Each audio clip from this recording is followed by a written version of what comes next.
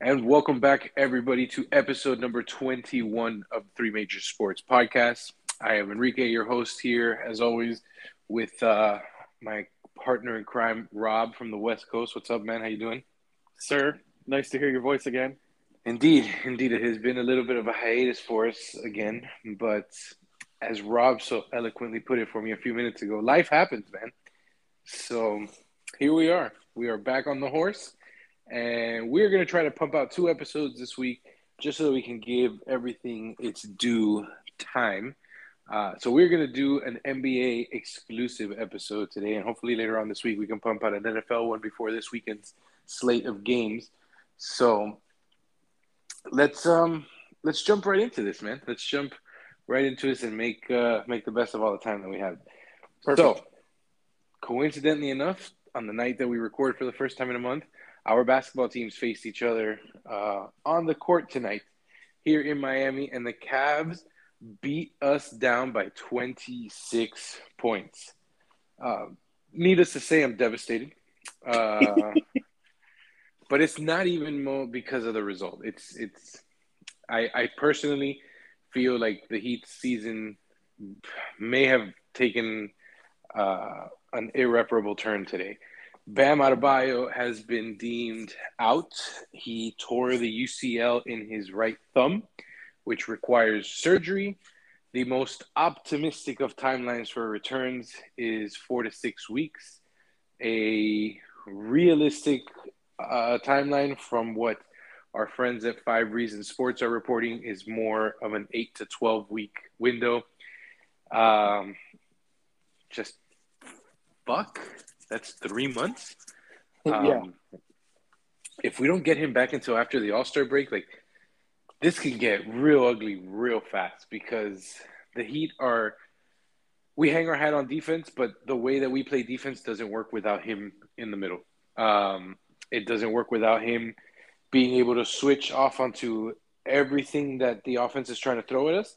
There are very little big men in the league that can guard 1 through 5 like Bam can. It is what makes us a very, very, very dynamic defensive team. And honestly, without him, it's just not going to work like that. Yeah, we can get Jimmy and Kyle Lowry out there to play defense, but neither one of those guys are defending the paint. Neither one of those guys are going to be the ones that the offense tries to their players off on. Um, this is going to change the way we look. This is going to change the way we play. And honestly, we are a Jimmy or a Kyle Lowry rolled ankle away from being a bottom 5 team in the East. Because if we lose two of those three, any two of those three, and with Bam already being out, any one of the other two, like this could get really, really ugly. Um, so yeah, I am really worried about what happened to my beloved Miami Heat in their season today. I was so excited, man. We were going to win the finals. Like I had no doubt in my mind that we were going to win the finals. And now, if we can get into the play-in tournament, then or into God forbid we can land a 6 seed or higher, and we do get Bam healthy back, then we're still going to win the finals. I'm very worried about what can happen between now and that man returning.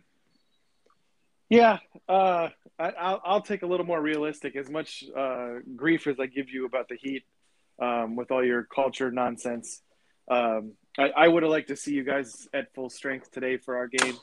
Um, it is unfortunate when a young star like Bam goes out with an injury like that, something to his thumb or something. Just such an awkward injury to tear a Yeah. ligament in your thumb. Um, Um, so yeah, I'm a little bummed out. I do still think I think with you guys at a decent health, even without Bam, I think you're at least 500. So like worst case scenario, you'll probably be like a fifth seed, maybe six. When he comes back, and that's what their worst case puts them right at about the end of February, beginning of March. So you'd still yeah. have 6 more weeks of the regular season, probably another Right. 20 games or so. Yeah, More or less. Yeah.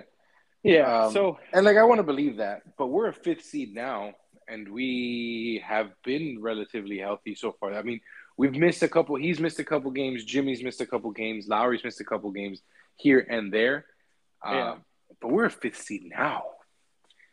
Like Yeah, I the mean the East East is in very general is just competitive. it's very bunched up right now. No one's It really is. it's not like the West where you had these two teams just skyrocket out of the And gates. then everybody else. Right, right. It's a little more clumped up. I think I was looking. I got it right in front of me now. The difference between the Nets and the 11th seed is 4.5 games. So you can be anywhere Yep. 1 through 11 with a 4-game losing streak, or 4-game winning streak, which Right. is also pretty crazy. So yeah, the East is just it's a mess right now.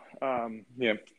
Getting back to our game, I just it's really hard to try to be a realist because I know that the Cavs aren't going to win anything of importance. I'm very aware of that.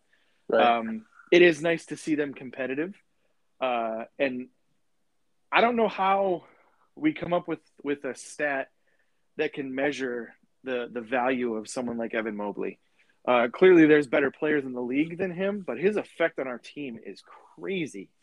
Like, and he's only had a couple double doubles. I know he had a double double tonight, but it's not that his stats necessarily blow you away, but just the way that he plays defense. Um, I was talking to you guys this tonight, you and Douglas, and I can't believe the Cavs have the second best defense in the league, or at least points per game wise. Right. Obviously, that doesn't include, it doesn't include like pace. Obviously, if you play a slower game, you're going to give up more points, so that does happen. Though they're not necessarily a slow team, but just it's not always apples to apples. I guess we'll put it that way. Right. But still, giving up a point and a half more than the Warriors, and then giving up less than everyone else in the league is pretty crazy. So yeah, real happy on how they've performed. We were talking before, they've now played 22 games. We've been favored in one game, and they've won 12 of them, which is, I guess, a bettor's dream, honestly. That is kind of insane. To only have been favored in one game and you have 12 wins. Yeah. I mean, It's nuts. Mobley's been. Yeah, maybe there isn't a stat to quantify how great he is, but he was just out for what seemed like 10 minutes. I thought it was going to be longer, but he missed like, what, 6 or 7 games only? So they said 2 to 4 weeks. He ended up missing 4 games. Okay, so yeah, I thought it was going to be longer than exactly. And we went 0-4 without him. Right. So when he's played, we're 12-6. No, and not only 0-4, but you guys went 0-4 and did not look like a decent team. Like the scores were not pretty. It was they weren't getting blown out, but they weren't scoring, and because you don't have Sexton to pick up that scoring gap, so you lose another guy like Mobley, and it's like, all right, who else are we? We're starting Dean Wade over here, and it's not the same D Wade that you guys are used to. Right. Well, he's got 14 and a half and 8 per game. And this kid's going to be a problem. Like, you guys should be, and I know you are, but you guys, as a fan base, should be extremely excited about having this kid around. Yeah. Well, you remember me after the draft. I was super pumped. Yeah. I couldn't believe they were able to get him at 3. That was crazy. Yeah. I mean, but we kind of knew that he was going to drop to 3 with the hype around Cunningham and Green. It was more up to like, would Cleveland fuck this up and like take Suggs or something like that? But yeah, they did not. They obviously made the right choice. Yeah. All of I know that our favorite national guy, Zach Lowe, it just loves Mobley. They cannot stop fawning over the guy, and he's got a point. Like everything that he brings up, it's like he does. One of the things that you talked about, right? The most contested shots in the league, and he missed 4 games, and he still has the most contested shots in the league. What did he have? 4 blocks tonight? Get 4 blocks tonight, yeah. Unreal. Yeah. He sent Tyler Hero packing one time, and I was like, dude, don't even go back to the paint, bro. Just fucking shoot. There's nothing for you in there, sir. There's nothing but pain and devastation for you in there.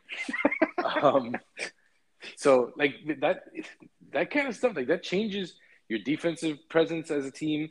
Him paired with Jared Allen. Jared Allen had 5 blocks tonight. Mobley had 4. Mobley had 17. Allen had 19. They both had 10 rebounds.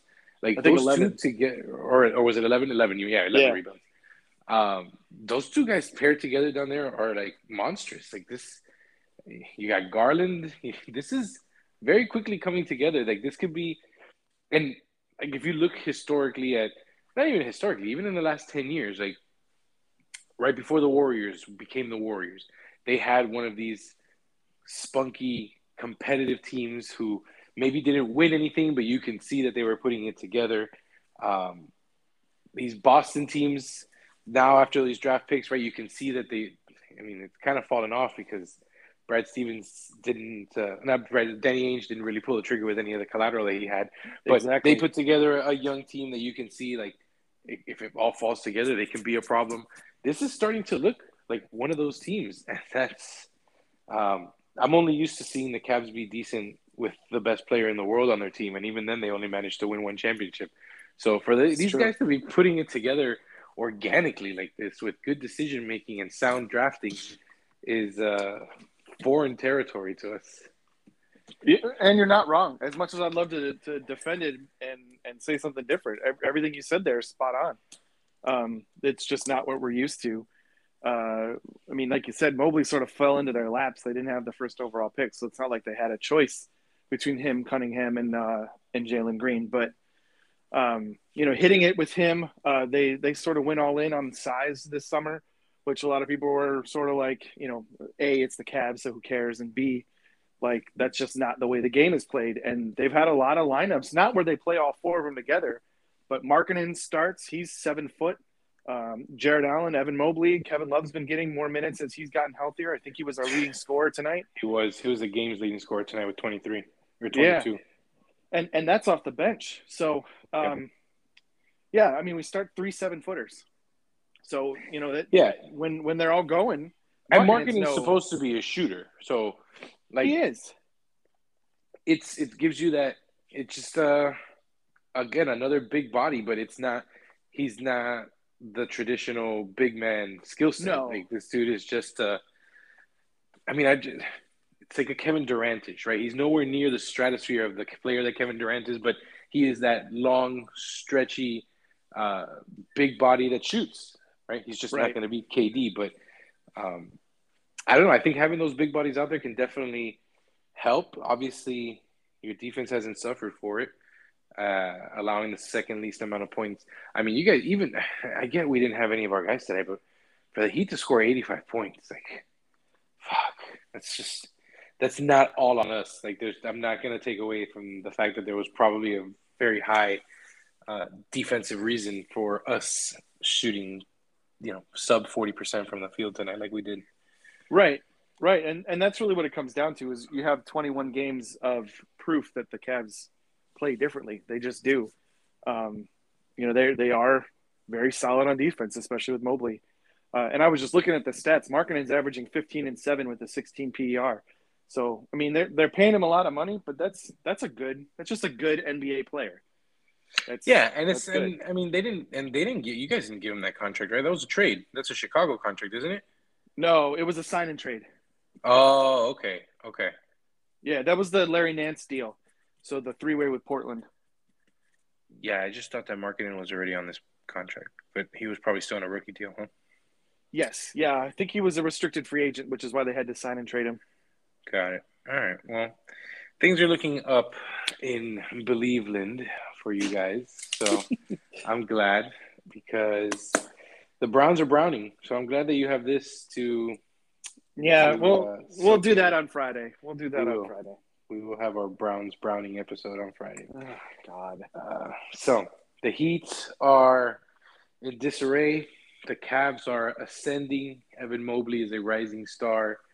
That is a great way to kick this off. So far, so good. What do we want to talk about next? Let's shift gears to the West Coast. So last night was one of the probably most anticipated games of the season so far. We 100%. had we had the Golden State Warriors visiting the Phoenix Suns, and the game did not disappoint. It was very close, back and forth throughout most of the game. The Warriors actually had the lead for a good chunk of this game. And then in the second half, particularly fourth quarter, Phoenix had a little run and they never relinquished the lead after that. Ended up winning, I think, by like 8 points, something like that. Um, for their 18th win in a row. The Suns started 1-3, and they are now 18-3. So they had 17 straight wins instead of 18, right? This was their 17th. I thought it was 18. But they're 18-3 now. Yeah, no, it was 17 because they were 1-3 at the beginning of the season. They were 1-3, yeah, and then they rattled off 17 straight, or they have rattled off 17 straight. Well, so much for a finals hangover, a losing finals hangover, which it's interesting because towards not maybe the beginning of the season, but in the past couple of weeks, I was listening to an interview with Stan Van Gundy, who was saying that it's difficult. Was it, or maybe it was Jeff Van Gundy? It was one of the Van Gundys, but he was saying it's difficult to get your team motivated again after you lose in the finals, especially in the manner in which they did. They had a 2-0 lead in the finals and then lost 4 straight games. That's I can see how that would be debilitating to team morale. And since you returned, I mean, you returned all your stars. You really didn't lose. You lost like Torrey Craig and little stuff like that, but nobody of significance. And then they start 1-3 out the gate, and you're like, oh, here we go. We're gonna get the same old Suns back, but bam, they rattled off 17 straight. DeAndre Ayton has been awesome. He's missed some time with an injury, and his return coincides with more or less the beginning of the streak. I think he missed the first couple games of this streak. Devin Booker has been great, even though I just saw that he's going to miss a couple of games with a hamstring injury, so let's see how that affects them. And Chris Paul. Chris Paul is, the point guard, Chris Paul. Right. Along with Mikal Bridges. This is, again, a very solid Phoenix team who has quickly, along with the Warriors, cemented themselves at the top of the Western Conference. So I'm interested to see where this is going. That game did not let down. That was a very exciting game. And Friday night, we get to do it again in San Francisco this time. So I'm looking forward to that. What are your thoughts on the Suns? Just sort of echoing everything you said. They did not disappoint. We were part of one of those 17 games that they've won in a row. And really what it comes down to is so far, and I think this was Zach Lowe's last podcast. They have 2 of the best clutch players in the NBA the last 2 seasons, between Booker and Paul. And it's exactly what happened to us when we played them. I think we played them maybe 10 days, 12 days ago, something like that. Had a lead up until the last couple minutes of the fourth. And then Booker and Paul just mid-ranged us to death. They ended up winning by 4 or 5 points, something like that. That's what they do. They just got to stay close, and then they can just mid-range you to death with those 2 guys and play good defense and pull out wins. So, yeah, they ended up beating you by 5 the night before Thanksgiving. Yeah. Yeah. So not even 10 days ago. Yep. Let's see. Where did this come from? More points. Oh, yeah. Booker with 35. Paul with 17. Paul was a plus 23 on the floor that night. Yeah, and if you look at the quarter by quarter score breakdown, we were ahead through 3, and they just beat us down that last fourth quarter. And again, it wasn't like the Warriors. We had played the Warriors again maybe another week or 2 before that. We're up either 14 or 16 going into the fourth quarter, and by halfway through the fourth quarter, it was a tie game, and they ended up outscoring us 34-8 in the fourth quarter. Just completely blitz you. And that's the big difference between Golden State and Phoenix at this point is Phoenix will sort of grind you down where Golden State will just blow you away. Mm-hmm.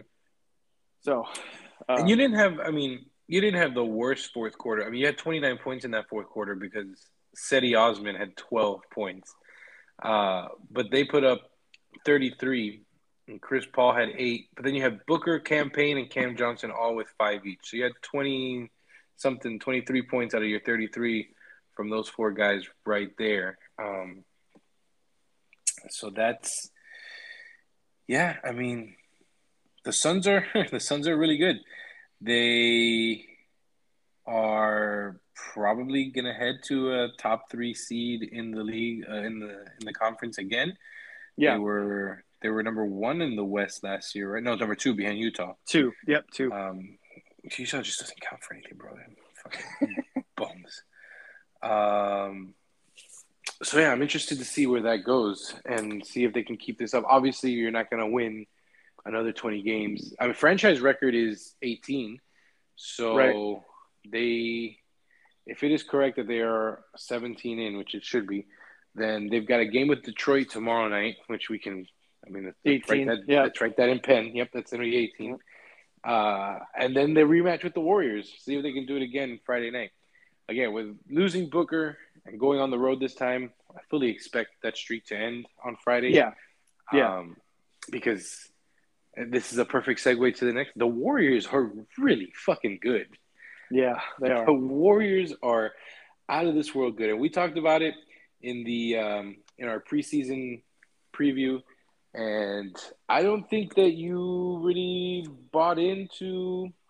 No, you were Warriors definitely higher on basketball. them than I was. Yeah, you were definitely higher. And as high as I was on them, I couldn't have imagined this in my wildest dreams because, man, it was, well, you know what? We both put them at under 48.5 wins, but I think you were talking about them going way below, and I was like, man, maybe they hit 48. Yeah, I think I was closer to 500. 40, 42, 43, somewhere in there. Well, They're clearly going to beat that. Yeah, 538 has been predicted at 54 and 28. Right. Yeah, and they were at 40 and 44 to start the season. I'm sorry, 40 and 42. So they've gone up 14 wins in the first 20 games. So that gives you an idea of how their outlook has changed. For sure. The next team we go through, we can go over how 538 may have been more accurate. Yeah, absolutely. We can definitely talk about that in a minute. Theirs has gone down, which is just music to my ears. It just looked at it and I was like, fuck. All right, well, let's get through the Warriors. Steph Curry is, I mean, if things keep going as is, I think he's got to win the MVP, right? Yeah. Okay, let me change that up. Who other than Steph Curry would you put in a realistic MVP conversation right now? Hold on, I'll let you know. I'm guessing at Giannis. This point, yeah, Giannis. So if you go based off of, I was going to say if you go based off of PER, it'd be Jokic, who actually is having the best individual season in the history of basketball. So, yeah, I know you don't like him. That's okay. I understand. Numbers don't lie. I did up until you start taking cheap shots, but I was a big fan. Yeah. Jokic, Giannis, Jimmy Butler, Kevin Durant, and Steph Curry. Those are my top 5. Montrezl Harrell is mixed in there too, but I'm not counting that. So those are my 5. Now Steph is 5th on that list. Just going off of PER. PER is not the end all be all, but it does line up fairly well with MVP winners. Strangely enough, so.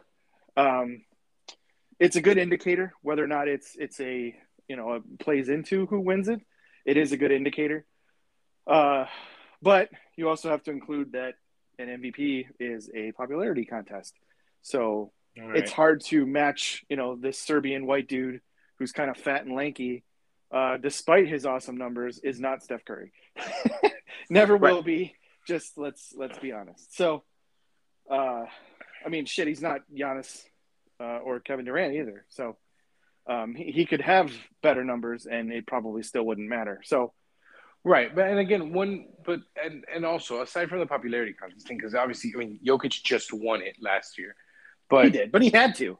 His numbers were so much better than everybody else's. Well, not only that, because his numbers are still going to be so much better, it seems like this year, right? But his team performance will not be what it was last year. Like, when was the last time that we got an MVP in the NBA that wasn't on, like, a top 3 or 4 overall team in the league? Like, it just doesn't happen in the NBA. Yeah, it was Russ. Yes, yeah, it was Russ. And that was because he did something that literally had never been done in history before. Right. Which is why I'm saying Jokic, because his numbers at this point are so good. If you believe in the PER stat, having the best season in literally the history of basketball would have to merit you some consideration. It just does. I guess it puts you on the ballot for sure.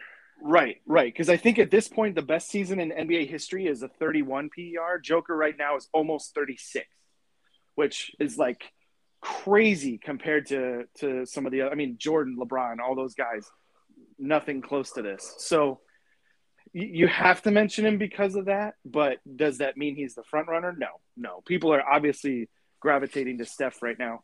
If the, same thing happens with the Nets. If the Nets go on a big run, let's say they get Kyrie back or something, if they go on a big run towards the end of the season, that's great momentum for Kevin Durant. Right. Same thing with the Bucks. Bucks are getting healthy. They go on some big run with Giannis, and he's averaging 30 and 12 every night. It'd be hard to argue with that one too. So, Yeah. he's up there though. Steph's up there. Steph is up there, and the team is doing big things around them. Like, so one of the things that I guess that really plays into what's been happening is the young players around them they've been with them for 2 seasons now. This is their 3rd season for the most part of this particular group that's been put together. And they're just they've figured out how to play basketball together. It's not easy to throw together a group of guys, especially when a bunch of them are younger guys, and just expect them to mesh and perform well and play well the entire time. Andrew Wiggins has been phenomenal for them in the role that he's playing, right? He doesn't have the freaking weights of a franchise on his shoulders, which is obviously something that this kid should not have had and cannot handle. But right. He is in the role that he's playing. He's been phenomenal. Jordan Poole has been great. Nemanja Bjelica, who was non-existent for the Heat last year, is like a considerably good role player on this team right now.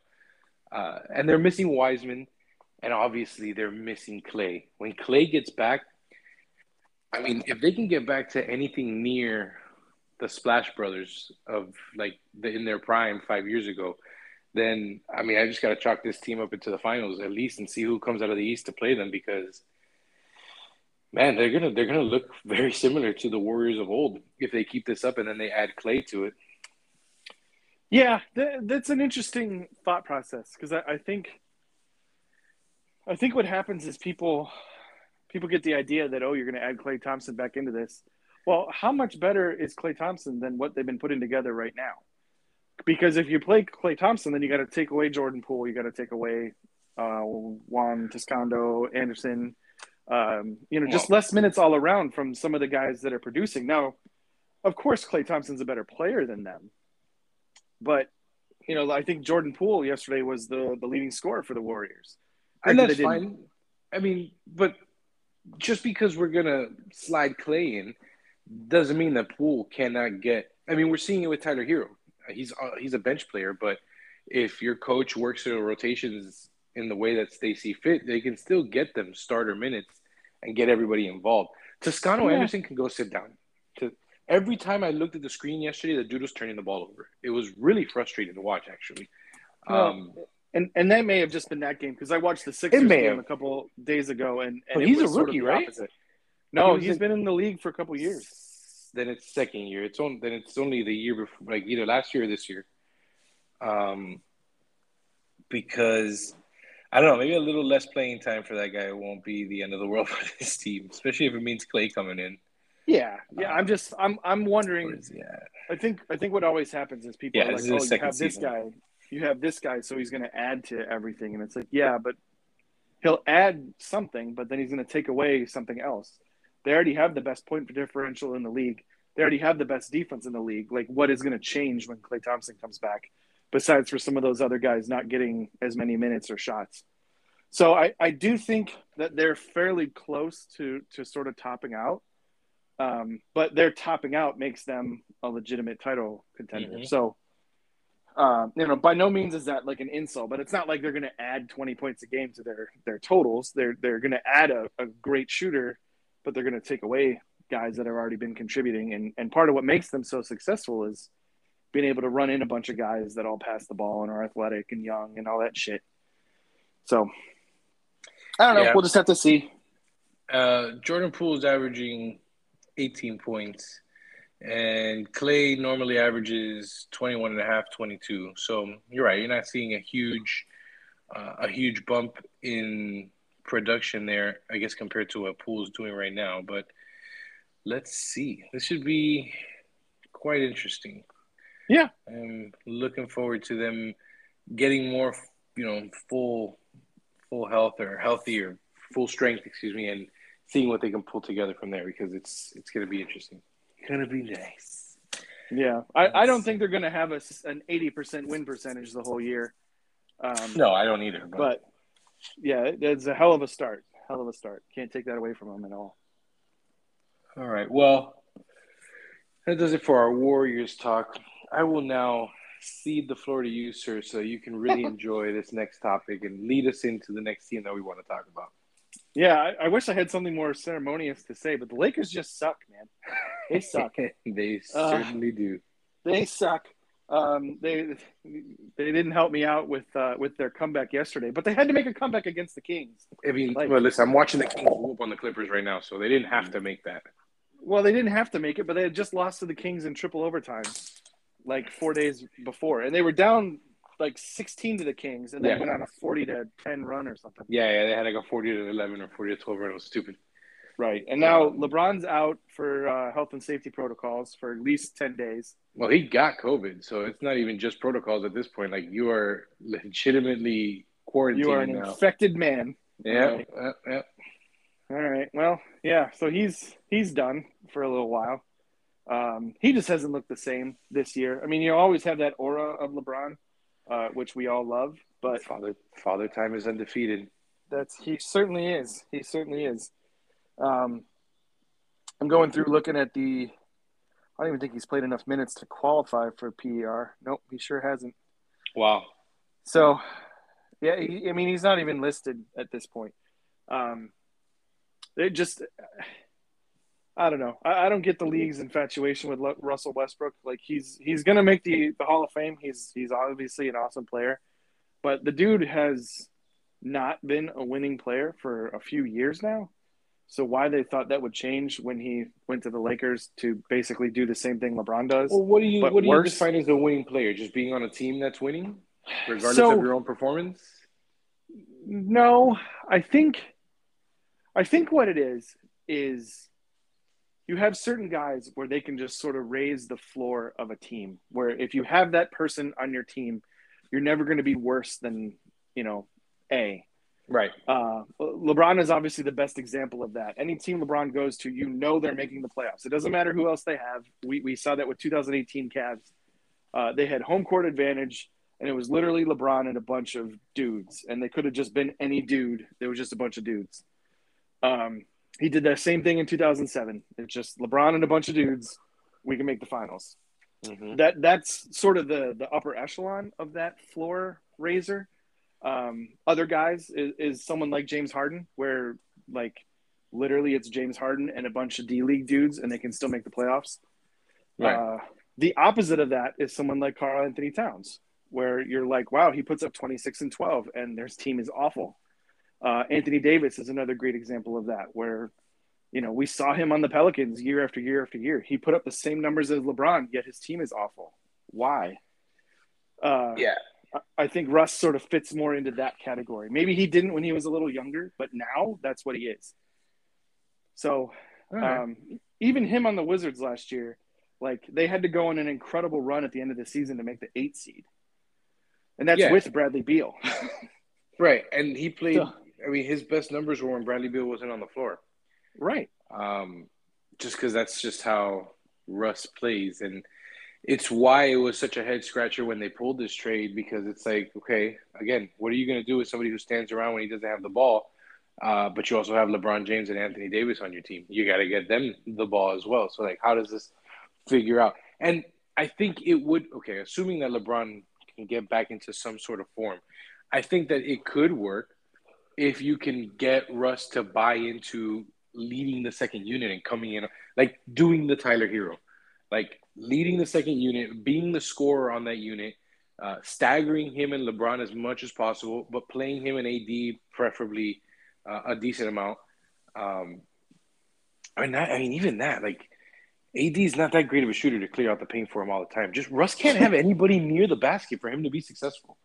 Right. He's such a god-awful shooter that you can't let him spot up either, because you're just playing into the other team's hands. If Russ Westbrook is at the top of the key and another guy's driving into the lane, there's no reason to be within 15 feet of them. There just Right. isn't. None. And I'm not sure if you heard this stat. I can't remember if it was Zach Lowe's last podcast or the one before.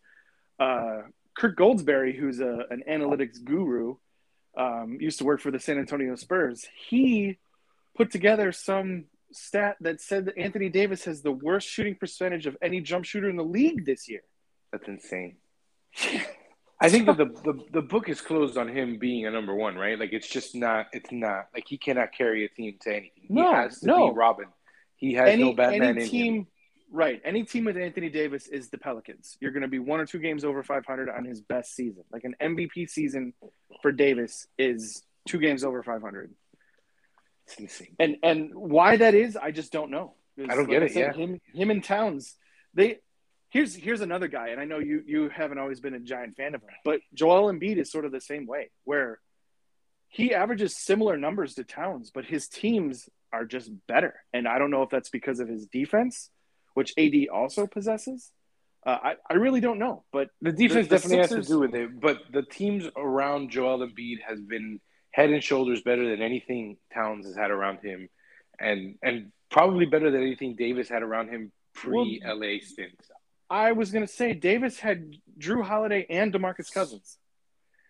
And he had DeMarcus Cousins. No, it wasn't even legit DeMarcus Cousins. It was. He got traded from the All-Star game. He was averaging 25 and 11 with Sacramento. But he didn't do anything in New Orleans. I get it. So I'm not going to put that on AD. I mean, well, but is that because AD's standing there? Are we putting Drew Holiday? Is that still on AD though, or is that on David Griffin for trading or whoever was in charge at the time? I mean, for somebody who clearly doesn't really fit what you've got going on the floor.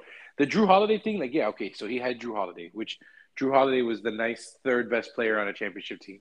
Like, I mean, I get that, but okay, so that means you had 2 of the 3 of a big 3. You should be more than 500. Yeah, but you're missing the one. Yeah, but there's a lot of teams that have missed. Though, I mean, geez, Pete. I'm trying to think. I guess I was going to say the Blazers, but Dame is probably a 1. Yeah, Dame's a 1. I mean, let's see.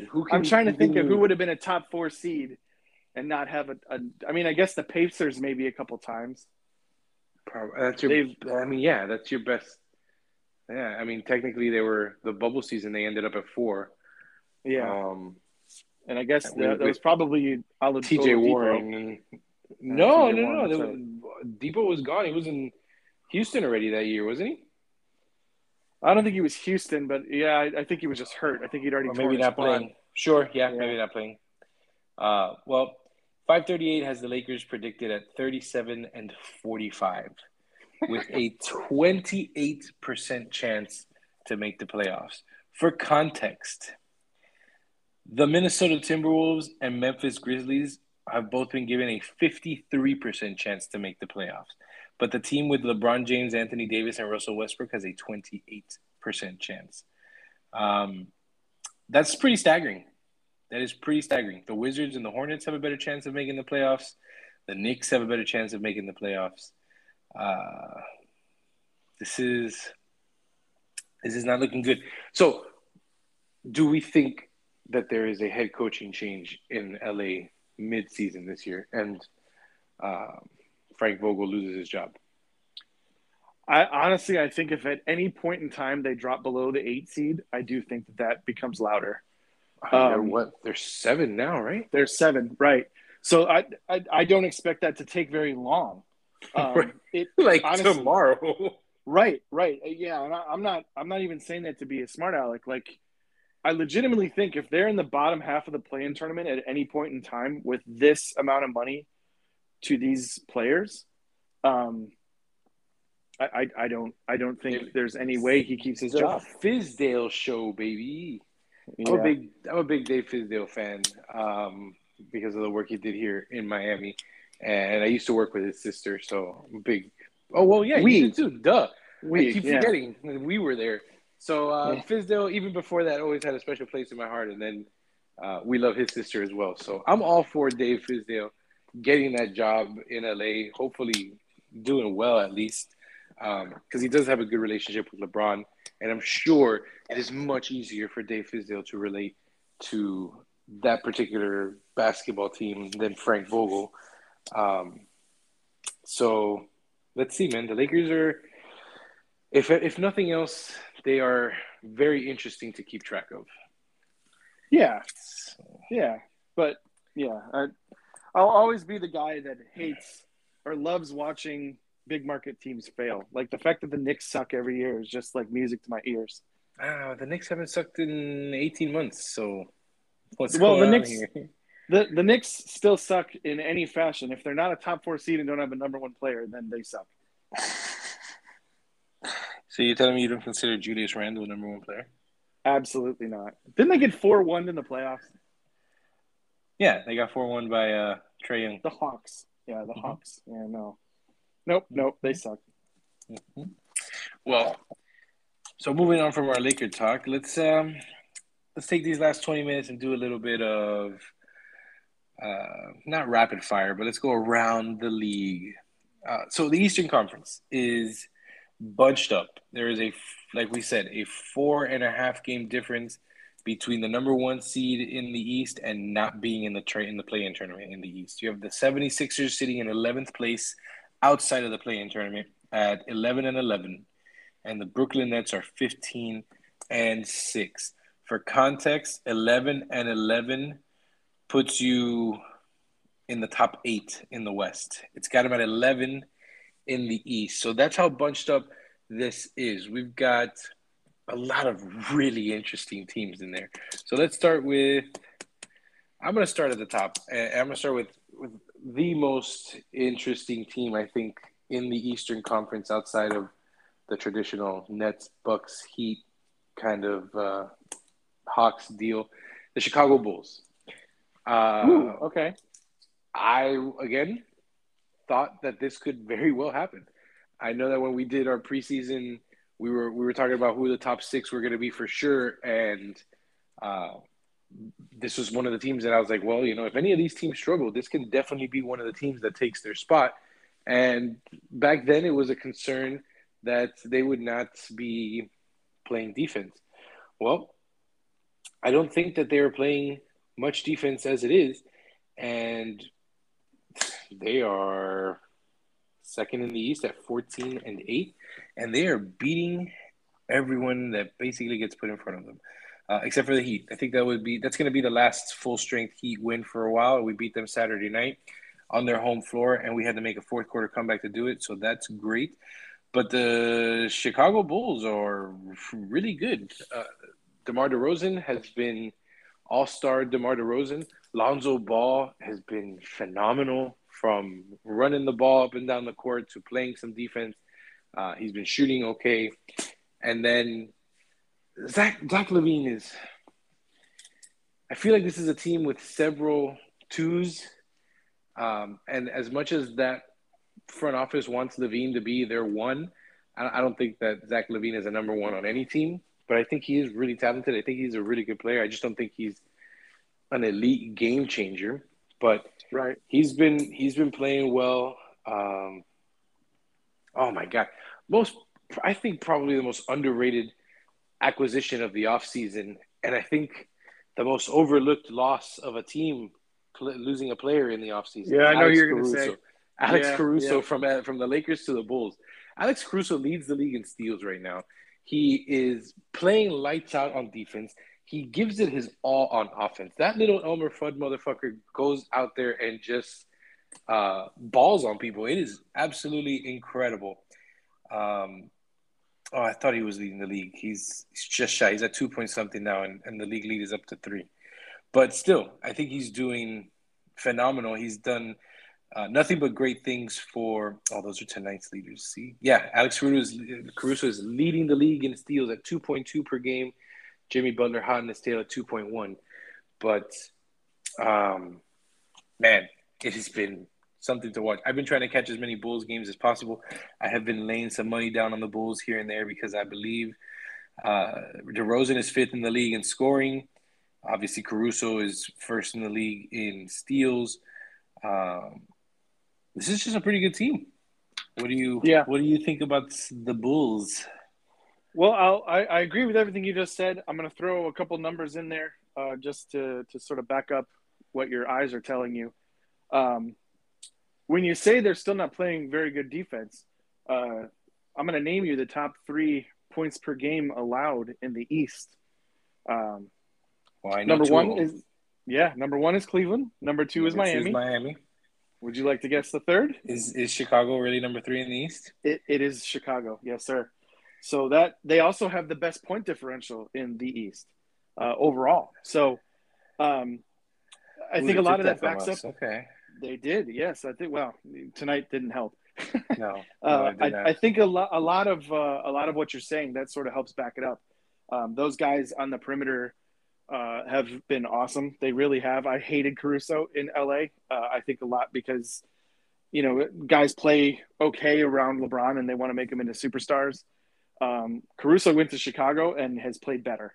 Mm-hmm. On the just flat honesty. So you have to respect that. You really do. The guy, he didn't get paid a ton, but he got paid, and it made him try harder, which is unusual for the NBA, honestly. So Right. very happy for him. I do really like Lonzo Ball. I think he plays well in a team atmosphere, and I think he fits really, really well in what they want to do, which is just run people to death. Um, they have the athletes for it. Levine is perfect for an offense that just wants to sprint up and down the court. I think DeRozan fits well as a second option in that type of offense. Lonzo, we've seen a couple skip ahead passes on highlight reels with Dude, some him. of those are crazy. They are. I mean, they're 80 feet down the court. There's that one, the one that Mm-hmm. sticks out in my head. He had that baseball pass that was like 60 feet in Mm-hmm. the air, just straight across To the court. Levine or to DeRozan or something like that. And yeah. Yeah, and we're saying all this, and they really haven't gotten Vooch involved in the offense as much. Which No, and he was out for a little bit too. come the postseason when things start to slow down, having a guy that can give you 20, 25 in the post, that's not bad either. So I actually, going from the offseason into our predictions and then into what's actually happened on the court, their stock has certainly grown. It's gained for sure. I still think they'll be somewhere in that top 6, and really what's going to happen is injuries are going to play games with how that order goes. But if they stay relatively healthy, I think for sure they'll be out of the play-in tournament. Oh, I assume that they'll be in the top 6 unless something catastrophic happens to their health. Yeah, and I mean Vooch missed some games because he caught COVID, right? That's what his. I had no idea. Honestly, I I have know no idea. he was out for a few, and I'm pretty sure it was because of that.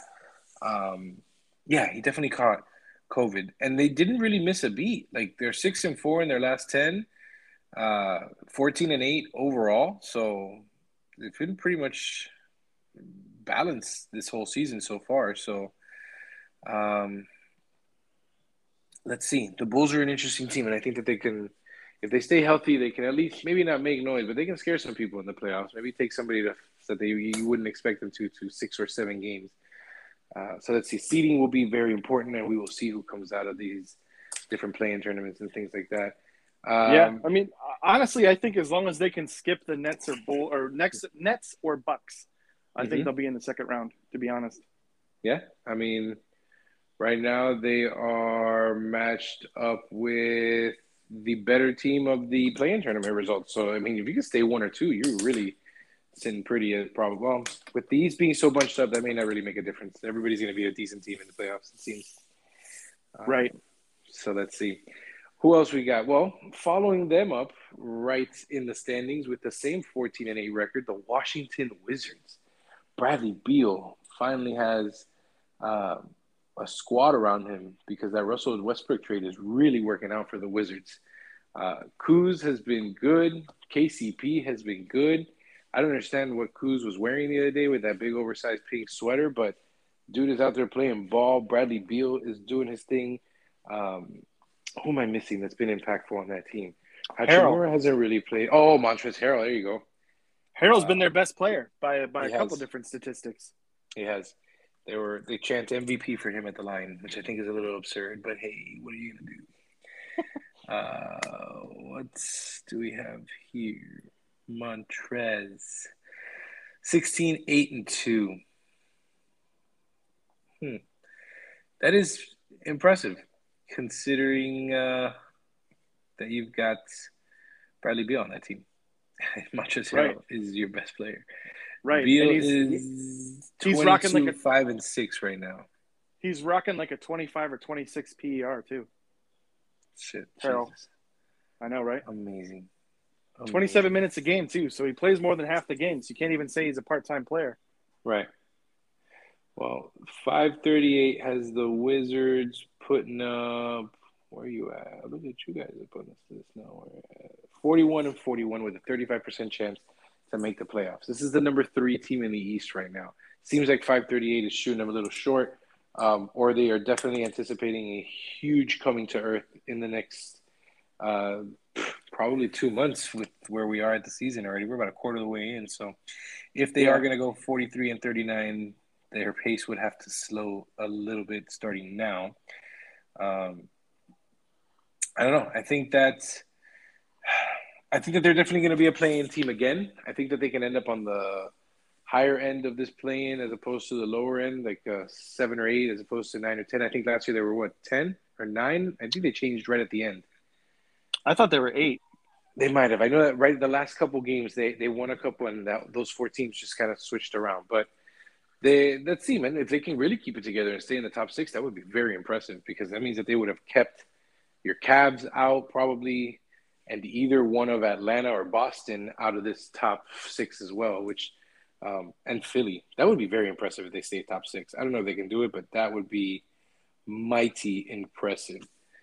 It would. Uh, I would and agree. then just a little bit on the Wizards, and let's do one of 3. So you can take your pick on Atlanta, Philadelphia, or Boston. What do you think is most? I think we can scratch Boston. Boston has been boring. There hasn't been anything amazing about them or devastating about them. They're just there at 12-10. Um, I think a 12-10 Atlanta team or an 11-11 Phillies team or Philadelphia team might be a little bit better to talk about. But whatever you want, man. We'll go Philly just because we'll just sort of discuss, I guess, My what they favorite could. player. Yeah, we're in a or they're in a similar position to Brooklyn, where they've just got this superstar point guard sitting out there that they don't know is going to play or not, or when they're going to play, or if they're going to trade him. They're both in very similar situations. Philly, if they can turn Simmons into something, if he's not going to show up, which at this point I don't see him showing up anytime soon. If they can turn him into something useful, I think they'll get back into the top half of the East. But they have quite the uphill climb. Um, Fortunately for There's them, nothing they can do with him. There's nothing they can do with him. The best bet oh, in the offseason was a Golden State trade, and now it's fairly obvious that Golden State does not need to give up anything to get that much better. So there's no point in them chasing Ben Simmons. yeah, I think there's a couple different avenues they could go. I know Sacramento is always such a wild card, but if they would offer De'Aaron Fox and some stuff, would Philly think about that? Where your playoff point guard is De'Aaron Fox? I don't know how they feel about that. Tyrese Maxey has actually played really well He the has. last few weeks, so you may not need that. But at a certain point, you just need more guys, and their second best guy just won't come to work. So that's going to be an issue. One other thing I was looking at earlier, they're right in the middle of the pack. Phillies played a slightly. They're right in the middle of the league with the 15th hardest strength of schedule so far. So they haven't even played that hard of a schedule yet. The Atlantic, for the most part, isn't a super difficult division. You just have the Knicks and the. Is it the division you got? No, you're in the South. So We're in the that's just the Southeast, yeah. Celtics and the Knicks and probably the Nets. I guess that is better than I thought. Philly, yeah. Maybe the Raptors too.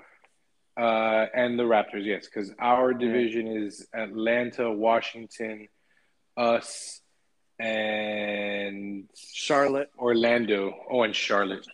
Yeah. Okay. Those are those 5 teams. Yep. Okay, so yeah, I guess their division is a little more difficult than I thought. Those are all five, could be anywhere in the top 10. Right. Uh, so yeah, odds are their path will start getting a little harder even as we go through the season. But um, yeah, that's the biggest question with Philly. What are they going to do with Simmons? If they stand pat, then I think where they're seated, it makes sense. I think they'll at least make the play-in tournament, but I could also see him at a 5 or 6. With Simmons, I think they're in the top 4. But Yeah, I don't think Simmons is coming back to this team. I think that ship has sailed. It would have happened already. I think it might have happened when he actually went back and showed up to the facility, but that little experiment did not go well. I think he's done. I just don't see them getting anything of merit for him in any sort of deal. Like aside from a fit, like there aren't a ton of teams out there with A, the collateral to give up, and B, that's like glaring need at point guard. But then even if there were, what are you willing to give up for this guy who the last time we saw it was him shrinking in his team's most important possession of the season, and then essentially, not to minimize mental health, but it's kind of been a bitch fit since then. Like, oh, they I don't like how they treated me. They hurt my feelings. I needed them to support me, and they all talk trash. So now I'm just not going back. Like, who's trading anything of significance for that? Like, that's the gamble of all gambles. Like, that's a GM on their last leg. Like, hey, if this doesn't work, I'm fucking fired anyway. So, right, and I just right. don't see Well, that situation out there. yeah, I do think he killed his trade value, and I think that's why he's still there. Is they Philly's like, man, we could have turned this into James Harden if Houston would have looked our direction, season and a half ago, and now we're lucky to get a couple role players and a draft pick, Mm-hmm. um, which can, depending on how desperate they get. I hate to keep bringing it up, but a team like the Cavs could use a secondary ball handler who's tall and could play defense on the perimeter. Like, Yeah, but what do you want to give up for that? I mean,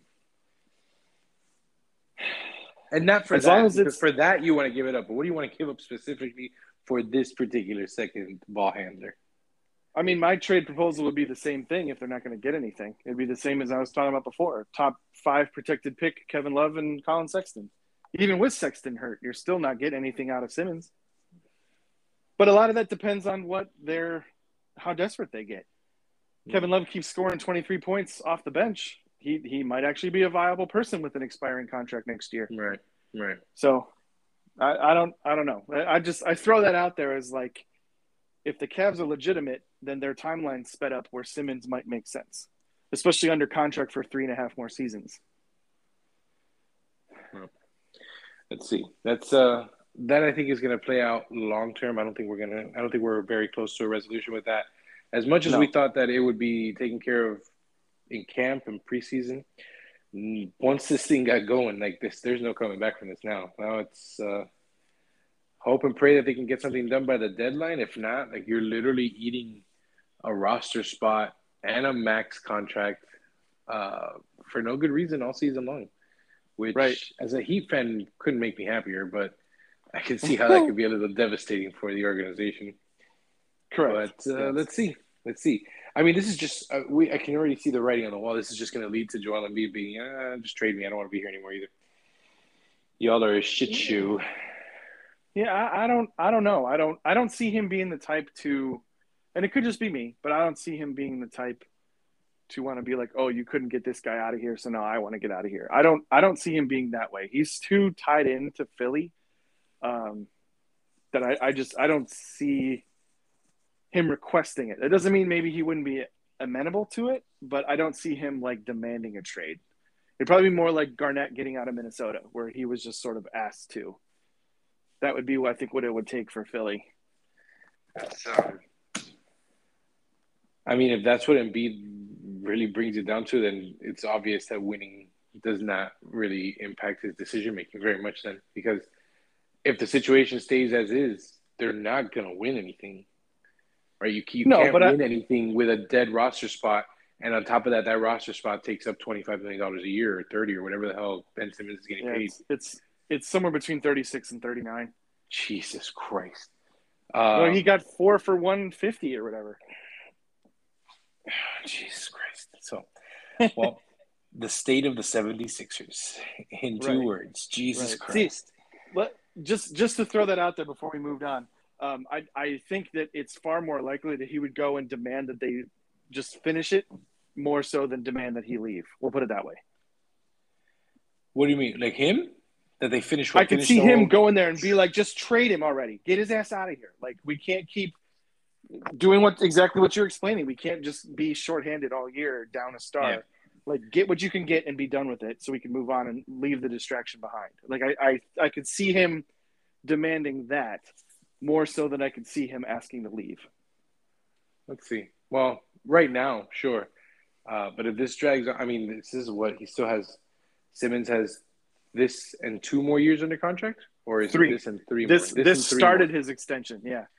Oh, so it was one of those that he signed the year before, but it didn't kick in until this year. Awesome. Correct. So if this lingers on through possibly another offseason, I don't know, man. All bets are off. It's well, and that's part of why they put so much value in him is because you don't it's not like a Kyrie situation when he went to Boston where it was that season and then he could opt out, after this following season. This you get him the rest of this year plus 3 more years. That right. is worth something. That roster continuity is it's worth something. No, I get it. So let's see. Wow, the Kings are up 65-52 on the Clippers in the third quarter. This has been interesting to watch in the background. So let's wrap up the East, put a little bow on it, and let's move out west for 2 teams before we wrap up. So the first one, we actually talked about them a little bit, so let's just wrap up what we think here. The Nuggets. The Nuggets, man, what a difference, 7 months makes. 7 months ago, the Nuggets were rolling. Jokic was going to win his MVP. Jamal Murray was there. Michael Porter Jr. had emerged as a legitimate scorer in the league. And now it's just Jokic. Murray's got that torn ACL that he suffered just before the playoffs last year. And now Michael Porter had lumbar spine surgery today, and he is out indefinitely, which leaves Jokic out there with the likes of Will Barton and God knows who else. Aaron Gordon. Aaron Gordon, who unbraided his hair and put the fro out, and he just looks like it just looks odd. His baby face and that fro on his head, they just don't work. It doesn't go well together. But they are still predicted at 48-34 with a 93% chance to make the playoffs and an 11% chance of winning the finals. And I think that is 11% of baloney. There is no way that this team, constructed as is, with the injuries that it is currently facing, can win the finals. If Jamal Murray comes back before the playoffs and looks any sort of like Jamal Murray that we know, then maybe you can scare some people again, right? Or maybe make it to another conference finals. But, I don't see that happening, man. It's the Nuggets are in a very odd space now with Jokic playing well and all these other injuries. It's just like there's not much to play for. You're kind of wasting, like we were talking about, some of the greatest NBA seasons that an individual player has ever put up. Yeah. Honestly, I think their prediction just sort of includes Murray getting healthy. I think it's similar to why the Clippers are so high up there, and even why the Sixers are so high up there. They're including that these guys are going to be back at some point, right. Whether it be Kawhi or Jamal Murray or Ben Simmons. There's just, as the season goes along, it's going to get less and less likely, which is going to start hurting all these chances. These percentages are going to start hitting the toilet once it becomes clear that that's just not happening. Murray clearly has a better case or chance of coming back during the season than like Kawhi, because I think Kawhi tore his in May, where Murray tore his in like March. So I do think the idea of Jamal Murray coming back during the regular season is legitimate. But, I guess barring injury, I don't know how that puts them ahead of the Suns or the Warriors. Yeah. No, I think definitely doesn't put them ahead of those two teams. Yeah, no, I mean, the only way it does is if, Chris Paul misses time, which he almost always does, or Steph gets hurt. Those injuries nowadays, you can't like talk about this stuff without including the possibility for injury, because it's the same reason Right. why the Clippers were so good against the Mavericks at the end of the series last year, and then even against the Jazz at the beginning of the series, they started to look more like themselves, and you thought, okay, they got over this hump of blowing these leads, and then Kawhi hurt his knee, and it was just okay. I don't even know what else to do now. Mm-hmm. So, those possibilities exist with all these top teams, where they're just one injury away from completely ruining their season. I mean, you felt it today with the Heat, honestly. Yep, I absolutely did. So let's see. Well, that is the Nuggets. We talked about Jokic a little while ago, so I don't want to spend too much more time on him. But let's see if they get any of these two stars that are down back at any reasonable time throughout the season, if they can turn it around and make a run in the playoffs. We will see. All I know is that it definitely counts on Jokic continuing at either at or near the pace that he is currently producing at. I think he had 18 and 15 tonight and a loss to the Magic. Like you can't, 18, 15, and 7. You can't lose to the Magic, and your best player put up almost a triple double. Like it's the Magic. Right. But let's see. So last team I want to mention, and it's funny that you shit on them a little while ago, but I didn't want to bring it up to just let you keep going. But the Minnesota Timberwolves, the Cat-led Minnesota Timbers, and that's bullshit because they are Anthony Edwards-led. That kid is the real deal. He had a rough first half of his rookie season last year, and it was a lot of questions came up about him. Oh, should he have been the number one pick? Yada, yada, yada. Man, he turned it on in the second half, and that has continued into this season.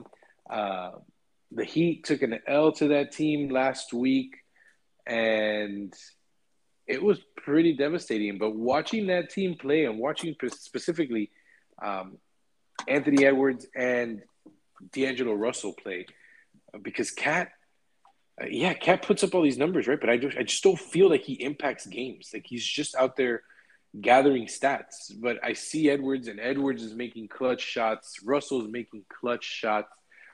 They had a double overtime or an overtime game against the Sixers over the weekend that Russell hit a huge three to send them to overtime, and then Edwards hit another one in overtime, and they ended up winning the game by a point.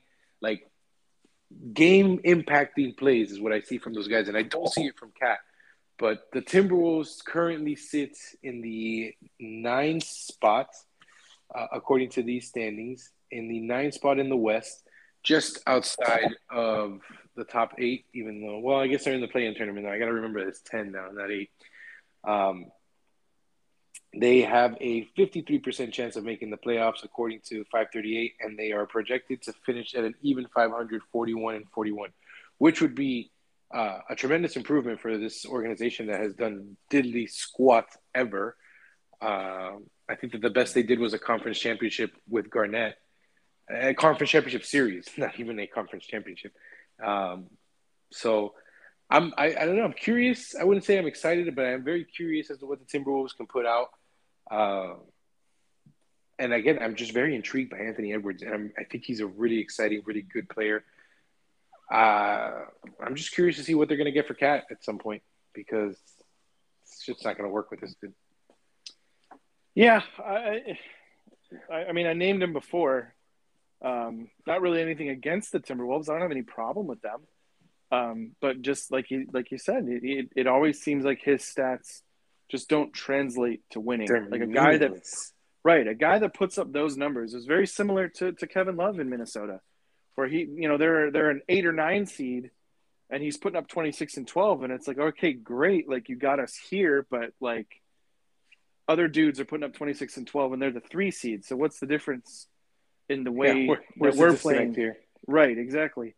I think Towns is the same idea. He's the first couple of years, it was, wow, look at the stats this guy's putting up. He didn't do anything like this at Kentucky. That's great. And then they've just been bad ever since. And you just sort of start thinking, okay, like, why doesn't this mean we win games? He got hurt tonight, so we'll see how that. Cat, yeah. Ooh, I didn't know that. Interesting. Right at the end of the game that they lost. So, yeah, I don't know. I feel the same way you do. I think people are excited about the T-Wolves mostly because of Edwards and not so much Cat. But those three guys together, that's a legitimate big three, and they're young enough that if they can keep them together, you could actually do some stuff with that. Yeah. Russell as your number three is not bad. Like that's yeah. D'Angelo Russell as your three is something that you can work with. It's having him as one or two that we realized very quickly wasn't going to work. right. Right. He was two when he first got to Minnesota.